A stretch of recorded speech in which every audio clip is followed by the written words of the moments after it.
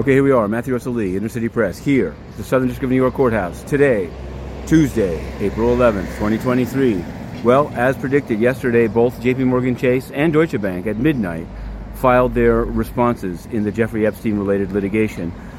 Notably, JPM Chase, while denying everything, of course, said, if it happened, it's all on Staley, and none of what he did, knew, or paid for can be imputed to them. So we wrote that up. Also, in another filing yesterday, or actually double filing by Judge Kaplan, for the upcoming E. Jean Carroll versus Trump civil litigation involving both sexual assault and defamation, Judge Kaplan has said even the lawyers can't get the names of the jurors because citing threats to Judge Marchand just across there.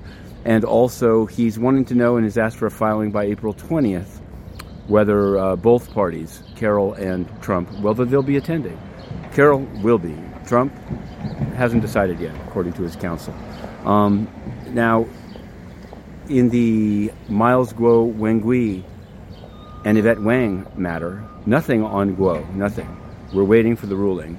But the magistrate judge considering Yvette Wang's filing to be released on bail asked a series of questions to be responded to in writing, and we'll be covering the response by the government about a St. Lucia account of a BVI, British Virgin Islands firm. So we'll see. He's digging deep. How the two relate? Nobody knows. Down in D.C., Pras Michel, well, the judge has asked for the government to respond whether they will be giving immunity to Frank White, former Obama fundraiser. So we'll just have to see. Now, in UN news, we've written two stories only this morning. One is from ESCWA. ESCWA is it's the Economic Council for Western Asia. This is a UN thing, totally corrupt. Now, its staff have been writing to Inner City Press for some time, and we've been putting in questions to Stefan Dujarric and other spokespeople paid by the public.